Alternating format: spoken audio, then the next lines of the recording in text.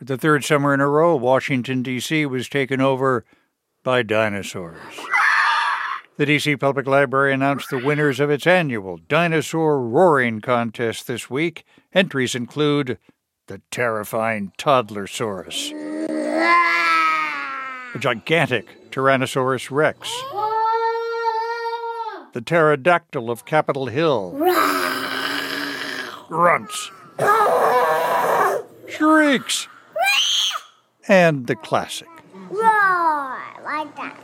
Librarian Elaine Pelton organizes the contest. I will fully admit this. I am not very interested in dinosaurs. I've never been interested in dinosaurs. Surprising, perhaps even herself, Elaine Pelton says she got the idea when she heard about a Charleston, South Carolina man who advertised a dinosaur roaring contest and asked participants to call a friend of his with their best submissions. It was a prank. But Elaine Pelton thought, aha, that's what I want in my voicemail. D.C. Public Library got about 120 entries this year. Ms. Pelton and the other judges chose 13 winners, giving points for energy. If somebody's particularly enthusiastic, and you can tell, then that's something that we like to see. But no points for volume. I personally am not a fan of screaming entries. The loudness is not what's going to make or break your entry, or it might break it, actually.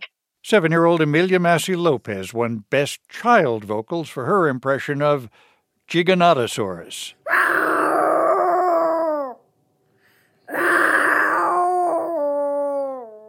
You can tell this is something that she's really perfected. This is her thing, and it's really wonderful to watch. One especially tough category, Elaine Pelton says it's toddlers. The category we get by far the most entries from our baby toddler category, which makes it really difficult for the judges because you have to be have conversations like, well, this toddler just really needed to step it up. He needed to step up his game.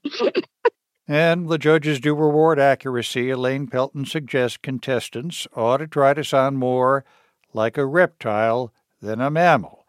And before you begin to roar at your smart speaker, okay, we know this network has reported extensively that dinosaurs probably didn't really roar. Roar is probably a really great sound for a dinosaur in a movie, or if you are kind of having an exciting time thinking about dinosaurs, but it's probably not very close to the sound a living dinosaur would have made. Matthew Carano is the curator of Dinosauria. What a title at the Smithsonian National Museum of Natural History. That would make him pretty much an expert, except... In a very literal sense, we know nothing, because we don't have the ability to fossilize sound. It's been several millions of years since dinosaurs made whatever sound they made, but Mr. Carano believes we can eliminate some possibilities. Dinosaurs probably didn't have, for example, the specialized organ that songbirds have to make the very, sophisticated songs that they do. They don't have the complicated facial muscles that mammals have. So the way we articulate our sounds to make consonants and vowels, I think that's pretty clearly beyond the physical capabilities of an animal like a dinosaur.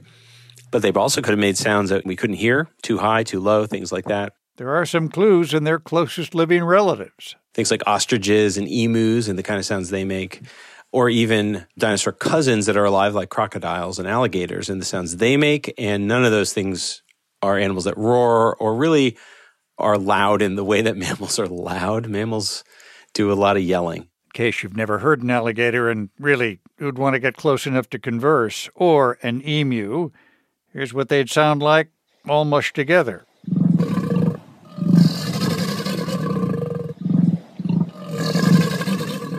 For all anyone knows, that could be scientifically accurate. In fact, so could this.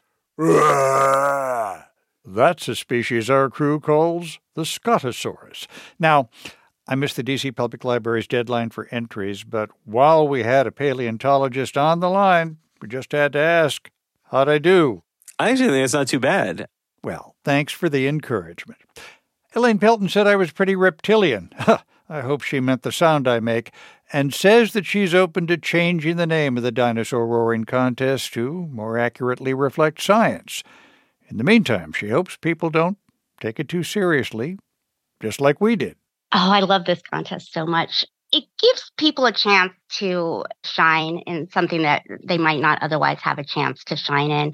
I literally just love giving out trophies. It's just fun to see what people will do. And I love this sense when it all comes together of this global community that's really heartwarming. And if dinosaur roars don't warm your heart, this fall the library will hold an evil laugh contest. That's terrible. I sound like I'm barfing.